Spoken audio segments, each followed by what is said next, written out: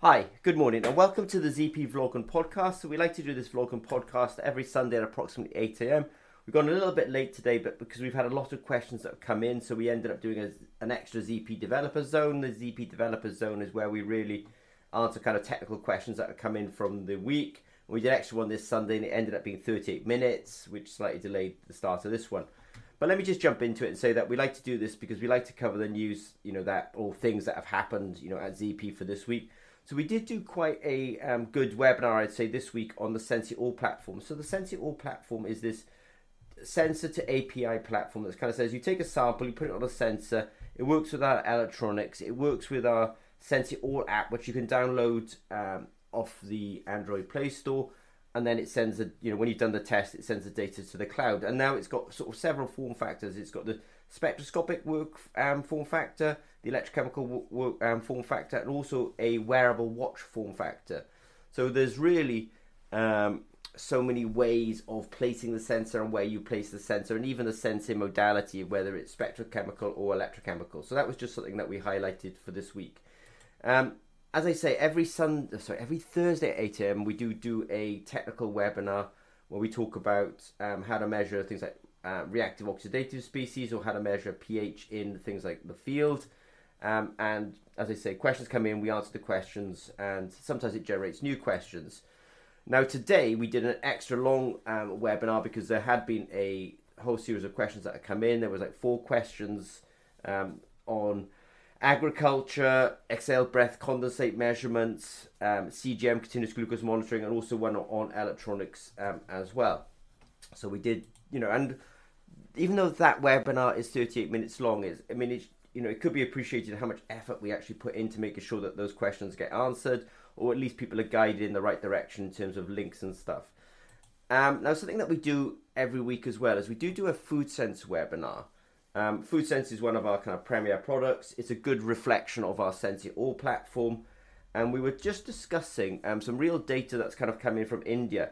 And this is a good example of the SensiAll platform / FoodSense, because they're testing in India. They've done 5 tests. They've done it in their lab. The data goes up to the cloud.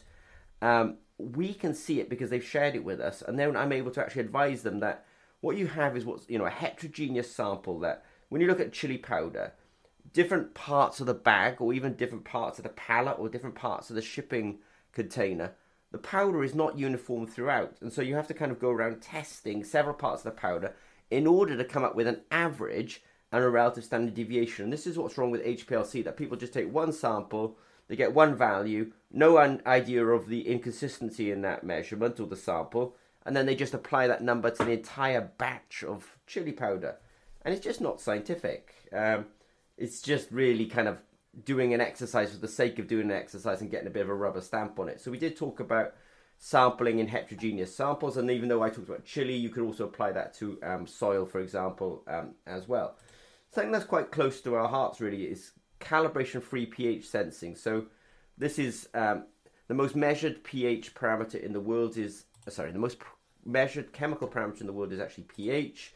And one of the biggest problems with pH at the moment is actually the calibration nature of it. And so we have gone calibration-free, a calibration-free technology. And I think that will make a significant difference to the ease of use of pH sensing, and also for continuous measurement as well. So we did put some notes out about that this week as well. I know you can hear me talking very fast. Definitely have a lot to kind of cover. And as I say, we've already done a workshop this morning, or a webinar this morning as well.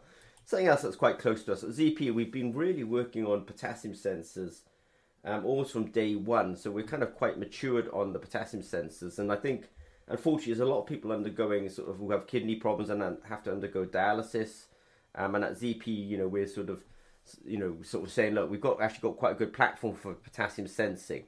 There is a gap still to be closed by entrepreneurs, which is, what's the application, what's the business model, how to kind of get that sample of blood for the potassium sensing. Because when you kind of prick the finger, you can end up bursting cells, which can end up releasing extra potassium. So you do have to be very careful with that sampling. But all that said, we do have a very nice potassium sensing system as part of the SensiAll platform, and we are interested in hearing from entrepreneurs who are interested in taking that essentially further.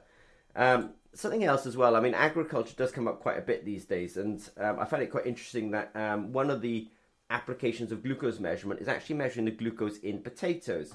So if a potato is kind of less than 0.1%, for example, sugar content by mass, then when you fry it, you're going to get a light brown. But in fact, if the sugar content is something like 2% or higher, then when you fry it, it actually ends up getting a dark color, and that's not necessarily acceptable by the consumer. So measuring the glucose is interesting, and actually linking the glucose measurement to storage conditions is also interesting as well.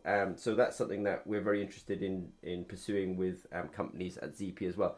The measurement of glucose, but not necessarily in veterinary or human, which we are quite involved with, but actually also in food production as well.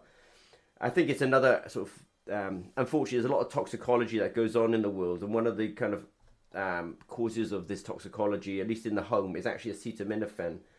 I forget the US name for this, but it's a molecule that's often used for kind of pain relief around the home, but it can cause liver damage if taken in excess. And so at ZP we do have the capability of measuring acetaminophen. So we do want people to know that we have this tech, and if you're interested in being part of this kind of rapid screening of toxology of this, then ZP could be a good partner on that. Something else that I think we touched upon as well at ZP, we're very interested in agriculture. It's easy to say, well, not easy, but it's a true statement that we spent tens of thousands of hours working on nutrient sensing, nitrate, phosphate, potassium, NPK, and we have actually reduced this now to again onto our Sense It All platform, so that essentially if a company is like a sort of IoT company or a database company and they want to have a stream of nutrient data from an agricultural setting into their platform, then ZP's Sense It All platform is really good for them, because that sensor to API story, let's say, is good. We are having a dedicated webinar on Monday at 8 a.m. London time, which will actually talk about the pH measurement in soil. So if people are interested in attending that, then I would obviously recommend coming. So in summary, ZP, we've had a busy week. A lot of it has involved Sense It All. A lot of it has involved answering technical questions that come in from the week. And I think that's the way to finish it. If you've got questions, either commercial or technical, and you want ZP to answer them, please don't hesitate to contact us. And don't forget that, today we did a 38-minute webinar for questions that came in, but you can also appreciate the hours that goes into actually preparing that kind of material. So if you've got any questions, please don't hesitate to reach out to us. Okay, thanks very much.